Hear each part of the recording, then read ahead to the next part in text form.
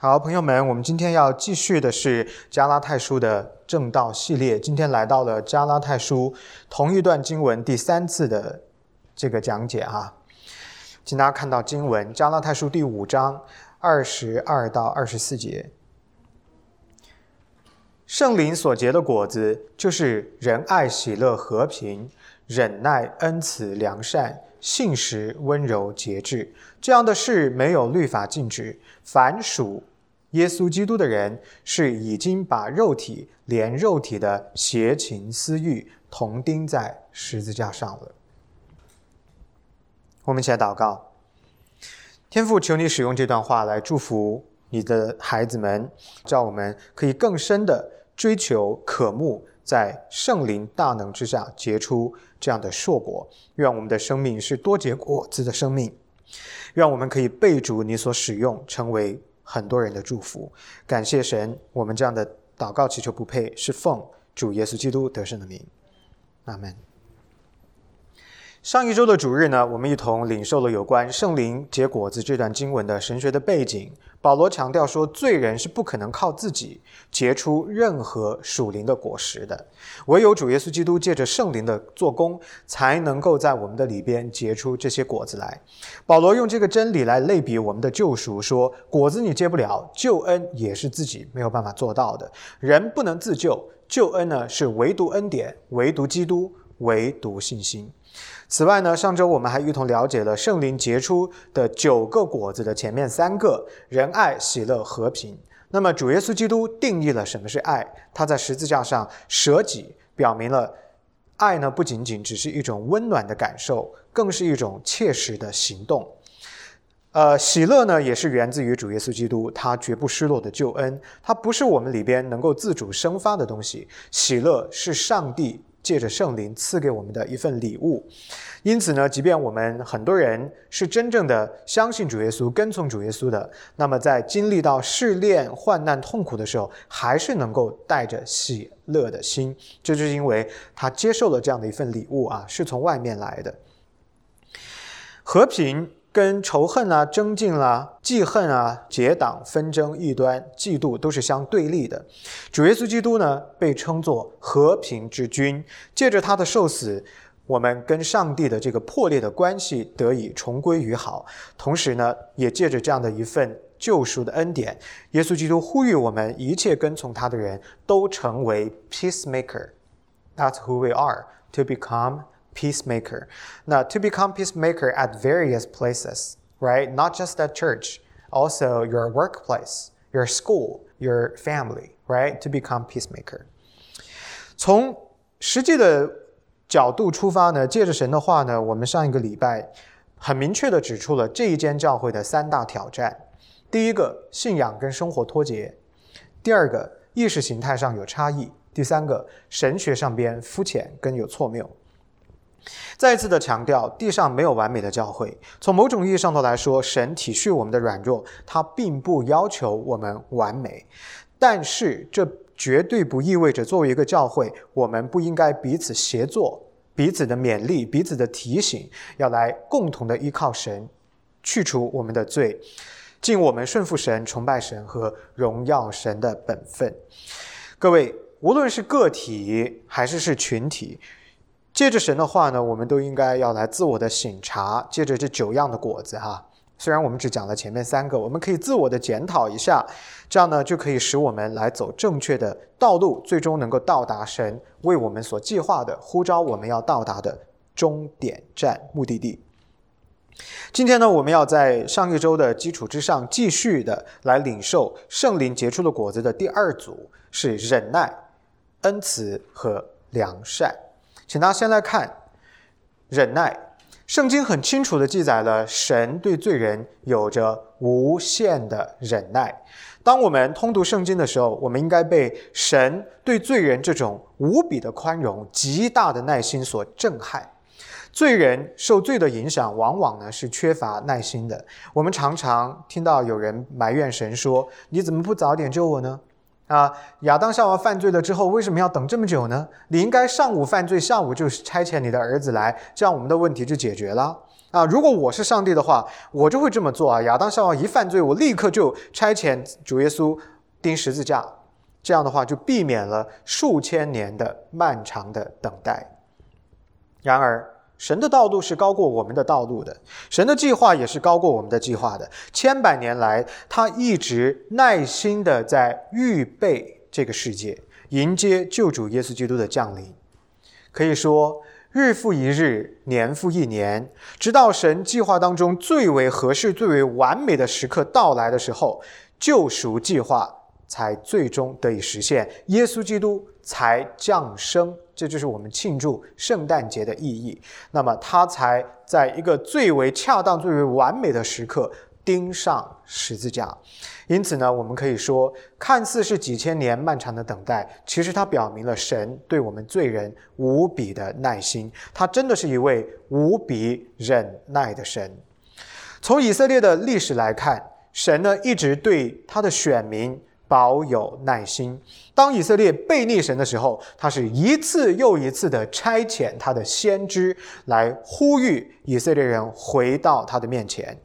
各位，请大家要注意，他所差遣的先知可不是一位，不是两位，也不是三位是一位又一位，不断的差人苦口婆心的告诉大家要悔改，要悔改，要悔改。这个跟我今天做的事情是一样的虽然我是一个人在这儿一遍又一遍重复的讲同样的内容，为什么不是因为好像我很啰嗦，而是因为天父对我们中间的弟兄姊妹朋友们有十足的耐心。借着仆人的口，借着时间空间的迁移，神呢应该说是透过他的先知赏赐了无数次的机会，悔改的机会给到他的子民，等候他的孩子能够重返他的救恩我们看到这一次一次差遣的先知，最后这些先知无一不为上帝的缘故而摆上自己的生命你看上帝是极其的爱这些失落的羊的不断的在呼吁回到他的面前，他是有耐心的。那么在今天我们还在做这个事。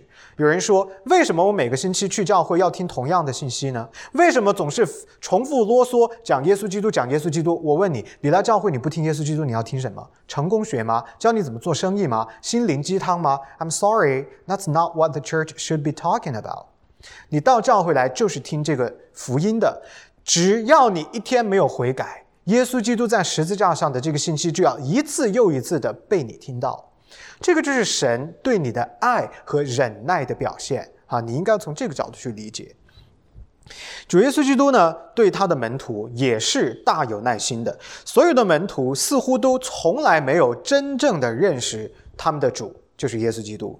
在跟从主的时候，在一些非常 critical moments， 一些非常重要关键的时刻，这些门徒们呢一直都在关注聚焦于一些非常不恰当和不正确的问题，比如说天国里边谁为大呀耶稣基督被捕的那一夜，在客西马尼园祷告的时候，门徒们呼呼大睡你看他们从来都没有真正的认识带领他们教导他们的这一位耶稣基督是谁。彼得作为门徒的代表3次不认主，到了教会的时代，也就是耶稣基督离世升天之后，把这个教会的权柄给到12个门徒，要在地上建立教会的时候，彼得在得见了异象之后，在明知福音已经借着耶稣基督公允地传递给了非犹太人，也就是所谓的 Gentiles 外邦人之后，他仍然拒绝跟外邦基督徒一同坐席吃饭。你说他真的认识神吗？他真的认识耶稣基督吗？看似一个生命不断的在成长，但是好像始终都差了一把火。但是我告诉各位，即便就是面对这样的不成熟，这么伟大的使徒彼得朋友们，我们在讨论是彼得主耶稣基督面对这些的不成熟，仍然是耐心以待，没有放弃他们，没有把他们丢弃。面对这些看似是愚拙迟钝的门徒，他没有说重新再选一批，而是什么呢？给到门徒充足的时间，慢慢的等待他们有机会来翻转他们的生命迷途知返。在等候当中，一直是以爱心、耐心来对待的。那这件事情在我们教会，我也是这么做的啊。很多的事情换了我个人的角度，我是根本不会做的。可是我为什么还要做？我为什么还要一而再、再而三重复关心、关怀、陪伴？因为我知道我代表的是耶稣基督，我是在彰显他对你的爱，所以是超越我这个人的。大家一定要明白。所以呢，我们看到耶稣基督从整个他降生服事开始3年多的时间，跟他的门徒在一起，可以说为今天基督徒的互动、教会弟兄姊妹们的互动奠定了一个非常非常好的基础，而且立下了一个非常棒的榜样，就是以爱心、温柔和忍耐来对待。这就是为什么我一遍又一遍的讲同样的内容，一遍又一遍的教导同样的，一遍又一遍的呼吁大家回到神的面前，相信耶稣基督，这是你唯一的出路。你不要以为这件事情只有我在这么做，只要认识耶稣基督，稍微读一点圣经的人，你都会看到整个历史当中，凡是明白耶稣基督话语的人，上帝话语的人，受呼召、受差遣的人，讲的都是同样的信息。那么在今天的教会，我们仍然不能停止做这件事，因为它彰显的就是天父的忍耐和爱心。当基督的门徒误解他的教导的时候，甚至有时候表现的是愚拙不可救药的时候，主耶稣基督仍然以温柔和耐心来待他们。这些靠近耶稣基督的人，很多人是动机不纯的。对于那一些是为了要来得食物，或者是想要有疾病得到神迹医治的人，主耶稣基督虽然知道他们的动机不是为了真理，不是为了弥赛亚，不是为了救主的缘故，但他仍然以耐心来对待他们。对于那一些假冒伪善的宗教领袖、法利赛人等等，尽管他们的心里边充满了仇恨、阴谋跟争竞，甚至要设计陷害、杀死耶稣基督，但主耶稣仍然以耐心来对待他们。更重要的是什么呢？各位弟兄姊妹，主耶稣基督对待门徒们的这份耐心，今天也是给到了你的，他也是这样来待你的。他一直以极大的忍耐、极大的爱心和耐心来对待在座的每一位。你有多少次背弃神的话，又有多少次奉主的名祈求他的饶恕，又有多少次因着主耶稣基督的宽赦而重新回到上帝的身边？你有多少次听到你的牧师明里暗里的鼓励你，人前人后的帮助你，大事小事的帮助你，是为了让你认可这个牧师本人吗？ No， 因为你的牧师知道他代表的是耶稣基督，他是要彰显耶稣基督的忍耐、耶稣基督的爱心给到你。Paul David Tripp 这位牧师在他的这本书叫做 The New Morning Mercies 当中写了这样的一段话，他说，你知道吗？如果失去上帝那一颗令人难以置信的忍耐之心，你我根本是毫无指望的。神的耐心正是他为自己的恩典起效而留下的时间。各位弟兄姊妹，上帝真的是爱我们，他留下足够的时间，留下足够的空间让你去成长。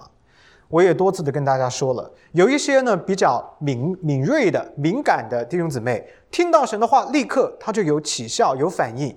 那有一些呢可能稍微慢一点啊，生活当中的折磨痛苦啊，生活要教他多一点，他的体会多一点了之后，他可能倒回来看到，人走到尽头才是上帝的开头。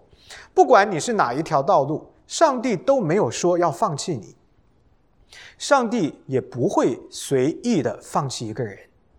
所以我们要明白，上帝对我们的忍耐代表着他并不要求我们立刻马上就要认识他，他也不要求我们在一夜之间摇身一变就要成为一个属灵的巨人，没有这样子。对于他的真理，他绝对不会只教我们一次，说我只讲一遍啊，听懂了就听懂了，没听懂呢你们就活该听不懂。没有，他是重复的、反复的讲，为什么呢？因为人有罪，罪让我们记忆力不好，罪让我们只在乎眼前，罪让我们看见眼前的困难就忘记了他的恩典。That's why every 7 days you come to the church to be reminded of who Jesus is. 如果你觉得这个叫啰嗦的话呢，借着今天的经文，我希望你要 transform 你的这个 idea。这个不叫啰嗦，这个叫忍耐，这个叫上帝无限的宽容。他不断的提醒你，因为他知道你会忘记，他知道你会被眼前的困难蒙住你的眼睛，所以他需要不断的提醒你。他也不会留下我们为孤儿，让我们在自己每天的需要当中、需求当中，靠自己自生自灭啊！你自己去干，你干你自己的事情吧啊！我不管你了。不是，我们的神不是这样的神。每当我们向他呼求的时候，他就以智慧、能力跟恩典来到我们的生命当中，供应我们生命的各样的需求。他不会看我们是尚未完工，而且是无法完工的一个项目因为说你是个烂尾楼，所以就把你丢掉，我重新再起一个。不是这样的，他不会抛弃我们，他会继续的建造我们，直到我们完工的那一天。他对我们是绝对的不离不弃的，借着一个又一个的祷告，一次又一次的悔改，他的宝血一遍又一遍的洗净我们的罪，他的灵不断的浇灌我们，把各样我们所需要的能力赐给我们，使我们成为有信心、有能力、有尊荣、有价值的人。他为我们的生活打开了一个又一个的机会之门，他的全能恩典掌管我们的生命每一个时刻，无论大小，其实都是为了我们能够跟从他，接受他的祝福而精心设计的。他不厌其烦的在我们同一个问题上、同样的错误上，一遍又一遍的教导我们，直到我们能够真正的领受、成长、成熟，就好像一个慈爱的父亲教导我们这些没开窍的不成熟的孩子，原地摔倒了，又摔倒了，再摔倒了，他不会放弃我们，不断的把我们扶起来，继续的带领我们。天父对你我的忍耐大到一个程度无以言表，他对我们的耐心是真的是长阔高深，跟他的爱是一样的。所以叫我们是没有办法不来感激他、赞美他，这真的是一份无尽的宽容。Paul David Tripp 这位牧师这样写道：神的爱与他的忍耐无法分离，正是他温柔的等待，使他大有能力的恩典能够完成改变人生命的工作。你应当在今天就来感谢赞美神对你无比的宽容与忍耐，他是你的盼望所在。当你感激赞美他的时候，不要忘记祈求他能够使你越发拥有他的性情，越发愿意等候他的时间，直到他的大能完全的临到你的生命，翻转你的生命。我们的神既然是这样一位宽容忍耐的神，那么主耶稣基督呢，也就借着圣灵的大能，要在一切跟从他的基督徒，就是在座的各位，在我们的生命中，在我们的身上结出同样的果子。什么果子？耐心的果子，忍耐的果子。当事情没有能够立即按照我们的设想跟预期发生的时候，世界的方式或许是鼓励我们要以怒气啦、急躁啦等等的反应来回应，然而上帝却给我们不一样的教导。耶稣基督的榜样告诉我们，即便是在困难的环境当中、拖沓的环境当中，没有按照我们的时间表实现的情形当中，我们也应当继续仰望等候神的时间，要以耐心来回应。大家可能不知道啊，在我们的教会呢，是时不时要写牧师报告的。中间有一个问题是，上帝最近在教你什么功课？我告诉你，我已经记不起来有多少次在回答这个问题的时候，我写下的就是这个词 patience。 上帝一直教我要成为一个有耐心的人。作为一个牧师，作为大家的朋友，也作为我父母的儿子，我在很多的角色当中都要来学习如何保持耐心。在服事的工厂当中更是如此。面对很多的挑战，跟弟兄姊妹们很多的互动，尤其是各位在信仰上边停滞的那个状态，我可以坦诚地告诉大家，极大的挑战我的耐心，极大的着急。就像一个父亲看着自己不长进的孩子，你不着急吗？你非常的着急。可是呢，我还是得仰望上帝，我得像耶稣基督那样，以温柔等候的心来等待他在各位生命当中所做出的改变。这并不是说我在耐心这件事上已经做得很好了，很明显，上帝还在继续帮助我，还在继续管教我，还在继续教导我，继续的建造我。靠着他的恩典，我可以说的是，客观的说的是，在耐心这件事上跟过去的我比较，真的是有成长的，而且我感激这份成长。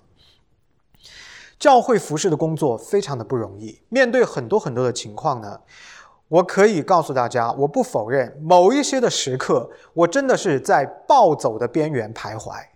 暴走就是再出去一步就是失去耐心了。但是感谢神他都紧紧地抓着我，一直不停地借着圣灵提醒我。那一方面呢，是表明我自己还要继续在成熟，继续在成长，接受他的带领继续的做得更好，扩大这个宽容度。另外一方面呢，也真的是呼吁大家在属灵这件事上，我们要共同的努力，就像父母看孩子，不能够只是说你当爸妈的应该多忍耐，孩子要不要成长啊？也要成长，这个是双向的所以咱们呢共同的来做这件事情。今天的我呢，比较懂得怎么样用耶稣基督的耐心来提醒我自己，这个操练仍在继续。我也在这儿呢鼓励大家，我们一起来做这件事情。我相信在座的各位呢都有类似的经历，在你不同的角色当中，比如说像我说到我是个儿子的角色我妈妈这一代人呢用电子设备是非常痛苦的。现在是有 smartphone， 以前没有这些东西，就是他们可能用那个 DVD 遥控器，他都不知道怎么弄，这个 remote 对他们来讲都很困难，这些东西对他们说都是新的所以在儿子这个角色当中呢，我现在要帮助我妈妈去 set up 她的 phone什么之类的，真的很挑战我。但是呢，我都是跟我自己说 be patient, love your mom, be patient。 因为耶稣爱了你，对我有这么大的宽容和忍耐，你也应该要让他感受到同样的来自主耶稣基督的这样的一份宽容和忍耐。我相信在你们的生活当中，每个人经历的可能事情不一样，但是内核都是一样的，要有耐心。今天神借着这一点对各位的劝勉是，主耶稣基督对你这个个体充满了极大的忍耐，所以你也应该对自己对别人怀抱同样的耐心。要知道他对你的恩典是需要时间来改变，是需要时间来实现的。所以我们一同的加快我们的脚步，尽到我们的本分，但同时也要愿意等候上帝的时间。这是我对我自己的提醒，也是给到大家的鼓励。我们一同在耶稣基督的话里边共勉。第二个词，恩慈。主耶稣基督是终极的恩慈，这个都不用说了面对他子民的小信，他就像一个新郎面对自己不忠诚的新娘，你说自己的妻子不忠诚于自己的丈夫，这件事情是不是非常值得生气，对吧？可是主耶稣基督没有，他表现出来极大的忍耐，这种忍耐本身就是一种恩慈。圣经从开篇到结尾所一直贯穿的内容就是上帝的恩慈，他一而再再而三的饶恕宽容他悖逆的儿女，最终在耶稣基督里边不再把他们视为罪人。面对慈爱的神，我们是不配得到他的慈爱的，他的恩惠的。我们应该得的是惩罚，然而满有恩典的上帝却透过他的儿子耶稣基督，将救恩、饶恕跟自由赐给我们。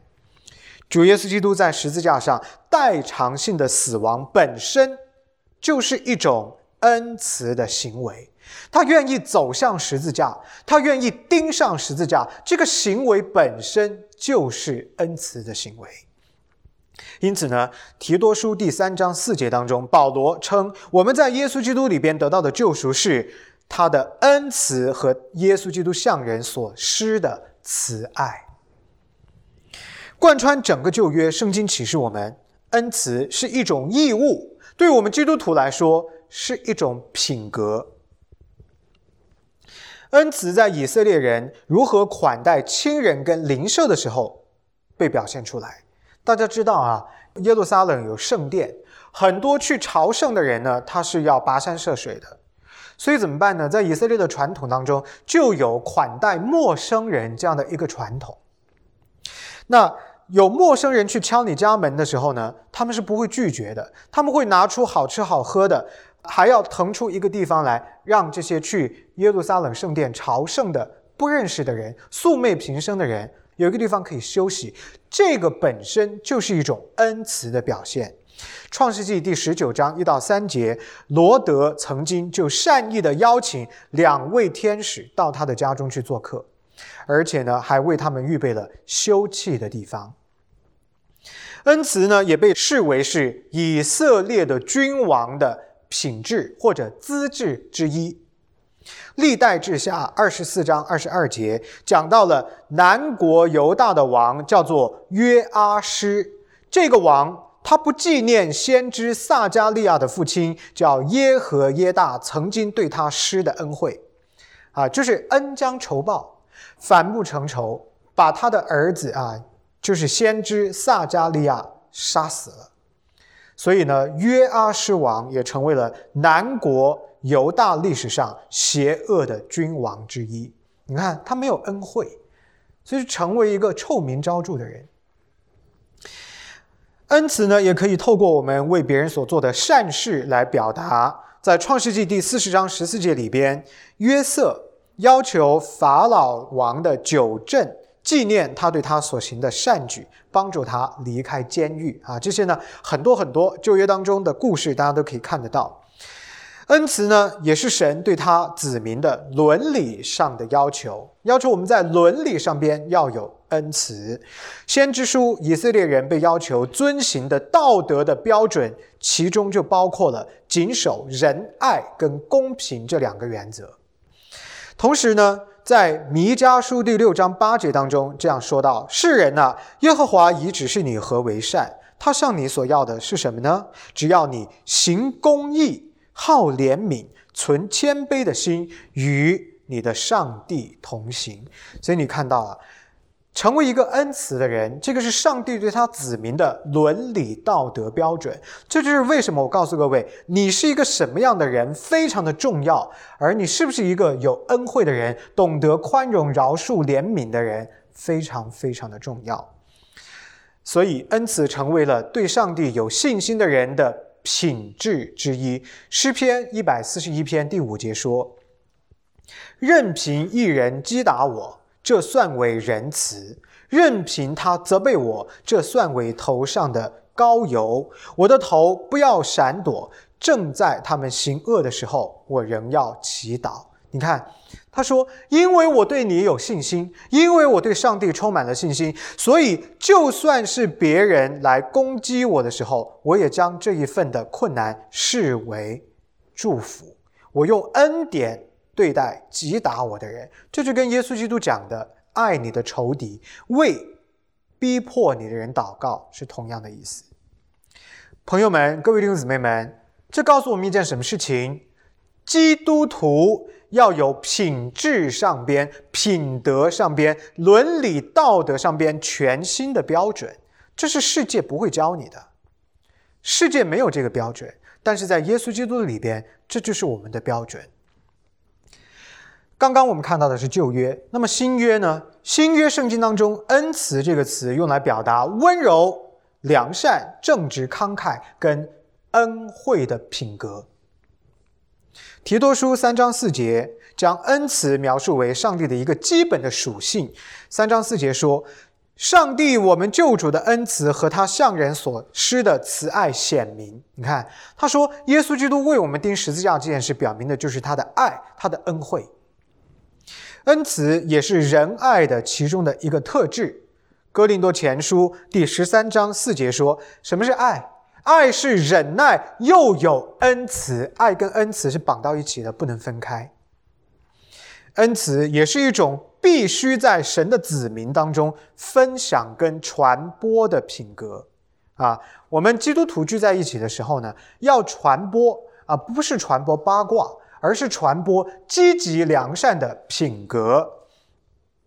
最后，根据主耶稣基督在马太福音第25章34到36节当中的话，当主耶稣基督第二次来的时候，他还会来，再来的时候，审判全地的时候，也就是末日到来的时候，凡是恩慈的人，具备这样恩惠、正直、良善、温柔的品质的人，必得奖赏。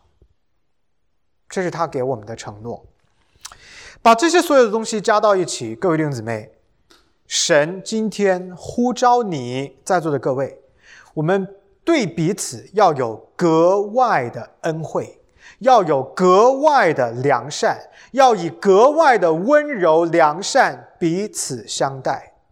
这个世界已经很残酷了，生命已经不容易了，凡是有一点生活经验的人都会同意的。活着很痛苦活着很多的坎儿就跟那个打游戏打怪一样的，这个怪打下去了，那个怪又出来了，对吧？生活已经不容易了，咱们呢就不要给彼此添乱，而应该以格外的良善温柔彼此相待。 Extra kindness， extra， 一般的还不够，要 extra， 要更多，要格外的，这样我们的教会才可以真的是因着神的话而建造彼此的生命生活，帮助我们来分担我们生活当中生命当中的这些的重担。成为一个有恩慈的人，意味着要成为一个有爱心，要成为一个有饶恕之心的人。成为一个有恩慈的人，意味着不要怀恨，也不计算别人的过犯。成为一个有恩慈的人，意味着在各种的关系当中，家庭关系、同事关系、同学关系，特别是教会关系，在弟兄姊妹当中，要格外的彼此怜悯、彼此体恤、彼此同情、彼此忠诚、彼此提携、彼此遮挡、彼此搀扶。我鼓励大家，我们无论遇到什么样的情况，你里边的那个想法反映着你是什么样的人，而你是什么样的人，是不是符合圣经对你的要求，这件事情就是上帝所在意的。因为我们的终极目标是什么？是荣耀神。我们的终极目标是成为上帝的荣耀，我们的终极目标是像耶稣基督。如果耶稣基督都爱这些很糟糕的人，你我不糟糕吗？我们不糟糕吗？我们难道有比那些我们看为糟糕的人好到哪里去吗？我不这么认为。如果我们这么糟糕的人，主耶稣都接纳、都饶恕、都宽容，那我们有什么资格不宽容饶恕那一些在我们的理解、我们的标准、我们的眼光当中看为可恶的人？ There are so many people are easy to love. Of course, there are people hard to love. 但是如果你只爱那些 easy to love 的容易爱的人，那你跟世界的人有什么区别呢？人性不就是这样吗？爱容易爱的人，这叫人性。可是今天我们谈的是更新的人性，是有着耶稣基督荣耀的人性。这个人性的标志是不可爱的人我也要爱这件事情才使我们跟世界世俗的爱做了区隔。OK， 我盼望大家呢仔细的想一想啊，听到今天神借着他的话告诉你的这些内容，我真的切切的求神带领你去反思你的生命生活，你的过往，你是怎么处理这些问题的？你心中所想的是计算别人的恶，还是像神一样宽容忍耐，以格外的恩慈去对待？最后一个词，良善。保罗在提多书3到4节当中提到 When the goodness and loving kindness of God, our Savior, appeared. 你看这句话当中把 goodness 跟 kindness 放到一起，也就是说刚刚我们讲的恩慈跟良善都是上帝的属性，是绑在一起的，是不能够分开的。这些对我们人来说都是重要的品格。所以呢，良善跟恩慈啊是密不可分的，不能够拆开。人的良善不仅仅只是一种被动的品格，人的良善是一种主动的选择。你们有没有听过中文世界很流行的一句话叫劝你善良？听过吗？什么意思呢？善良是一个选择，你要跟随你堕落败坏的人性，你没办法善良。可是如果你愿意做一个决定，你愿意对抗你的软弱，你的罪性的话，你比较有机会善良。所以我在这里要告诉各位，良善不是一种被动的品格，是一个主动的选择。因为我们是罪人，我们本性里边就是不良善，你得选择成为一个良善的人。选择正确而不是选择错误，选择坚定而持久的抵御一切道德上边的恶，并且选择遵循一切道德上面的善。这是我们每天都在做的选择，大小事情都在乎选择，而选择必须得有标准。如果你没有标准，你的选择很有可能就是错的，而那个错误的选择表面上看上去好像没有什么恶果，我告诉你，只是时间没到。所以我在这地方再一次的鼓励大家，明白上帝的话，就是明白他的标准，用他的标准做你伦理道德的标准，在大小事上要紧抓这个标准，这样我们的人生才比较有机会荣耀神。一个走弯路的人生不太荣耀神，一个遍体鳞伤的人生也不太荣耀神。荣耀神的人生是什么？是走十字架道路的人生。荣耀神的人生是紧抓上帝的伦理道德标准的人生，大小事上都按照神的标准去做选择的人生。所以人呢，之所以要追求道德上面的良善，很简单，就是因为我们是按照上帝的属性被造的，我们是按照神的形象样式而造的，它是终极的良善，也是一切良善的起头。因为罪的关系，我们失落了，所以今天这个罪恶的本性不可能自动的让我们善良，我们需要做一个决定，靠着圣灵说 I choose to follow Jesus, to be kind, to be extra kind。 关于上帝的良善，以下3点希望大家明白。第一点，上帝的良善是上帝属性当中的完美。根据受造物的不同的情况，在各种关系当中，上帝都施展他的良善给我们。无论你我在经历什么，上帝总是以良善待我们。从整体上看，这种良善是慈爱的，是以爱为内核的，表现在神对所造之物，也就是你我所经历的生命生活当中的困苦、挑战、挫折、失落等等等等，它充满了怜悯、同情。对于不悔改的罪人，神则表现出长久的忍耐，而对于不配得到恩典的人，上帝却是差遣他的儿子，为这些不配得恩典的人死在十字架上。因此呢，我们可以说，上帝这一份终极的良善表现在他对罪人的怜悯、忍耐跟恩待之上。如果没有他的良善，我们真的礼拜天不用来这里了，我们全都不得救嘛，没有指望了。之所以今天我们来敬拜他，不就是因为我们知道他已经施恩于我们，他已经将他儿子的生命给了我们，这就是他的这一份良善跟他的慈爱捆绑的地方。十字架上因着他的良善而彰显了爱，他的恩惠，十字架就成了这9个属灵的果子汇聚的地方。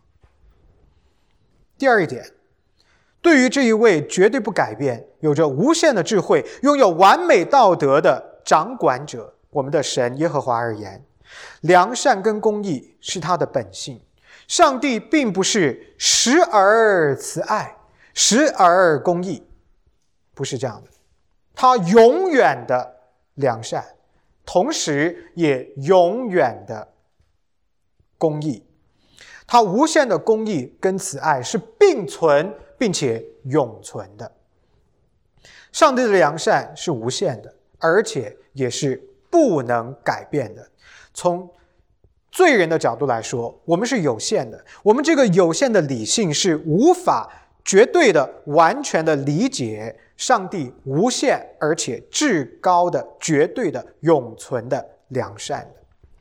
那是不是说我们既然无法理解，我们就不要做呢？不是，因为耶稣基督已经彰显出来什么是这一份良善的意义。他的行为，他的言语，他的动作，就是我们效法的对象。我们对别人就应该像耶稣对我们这样。所以不是说我们无法完全理解，我们就不做，而是说我们应当透过耶稣基督看到一点做一点，看到一点更新一点，这是保罗所说的心意更新而变化 Renew your mind。 因为你在不断的认识上帝，不断的更新你的伦理道德的标准。伦理道德的标准上停滞不前的，这样不结果子啊，这个是不太好的状态。所以呢，我再次鼓励大家，如果你是一个基督徒，但是你的伦理道德标准一直停滞不前，没有更新过，这是一个 warning sign， that's a red flag， 这个是一个不好的一个 negative sign， something wrong with your faith， 你的信仰出了问题了。你怎么样待人的，你怎么样处理问题的，你怎么样做决定的，如果信前信后的你没有发生任何的改变，你加以判断的标准完全没有任何的改变，这表明什么呢？你得要回到 the fundamental 最根本的东西，什么？你是不是真的相信耶稣基督？ Go back to the fundamentals。 第三一点，上帝的良善表现在2件事上， giving and forgiving，也就是给予跟宽容。 Are you a giving person? Are you a forgiving person? 你是不是一个愿意付出的人？你是不是一个愿意饶恕的人？用这2个简单的词，你可以做一个自我的衡量，看看你是否符合满足了上帝的要求。今天早晨在开始敬拜的时候呢，我给大家做了一个 announcement， 我说 Sunday mornings we need helpers，而且我也跟大家解释了 This is a service， 对不对？我们叫 Sunday worship service， 这是一个服务。既然是服务，就像你去餐馆吃饭一样，有享受服务的人，就有为人提供服务的人。大家不能够只是做享受服务的人，不能够只是做 receiver， 我们也要做提供服务的人，要做 giver， 对吗？你看这里就讲到 giving is actually a good quality. It's a character. 所有的基督徒应该要追求培养这种 giving 的 nature. Forgiving and giving, those are God's attributes. 是上帝的本性，也是我们应该要具有的品格。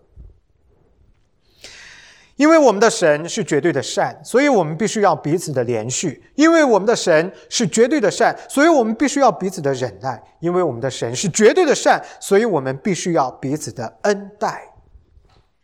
以下这些问题提供给大家，你今天回家之后，在 Christmas 的这样的一个节期，用这些问题来自我的省察一下，看看你是否真的达到了上帝的要求。我对我的家人、朋友跟弟兄姊妹是否有同情心、有耐心、有恩惠怜悯的心？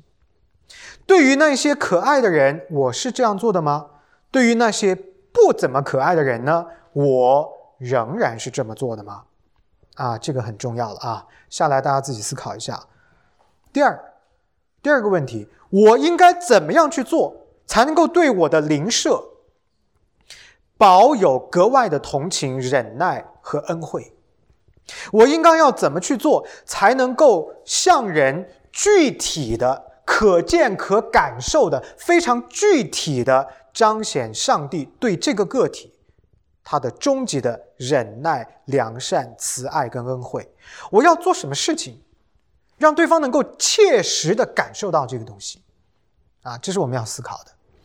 第三一个问题，哪些事情是跟上帝良善的本性相对立违背的？对于那一些伤害过我的人，我应该要怎么去对待他们？我可以报复他们吗？还是说我仍然应该因着在耶稣基督里边所得的宽容而原谅饶恕对方？我应该怎么样设置我的角色？我的喜怒哀乐，我的品格是应该由伤害我的人来决定，还是由饶恕我的基督耶稣决定？这是我们要思考的问题。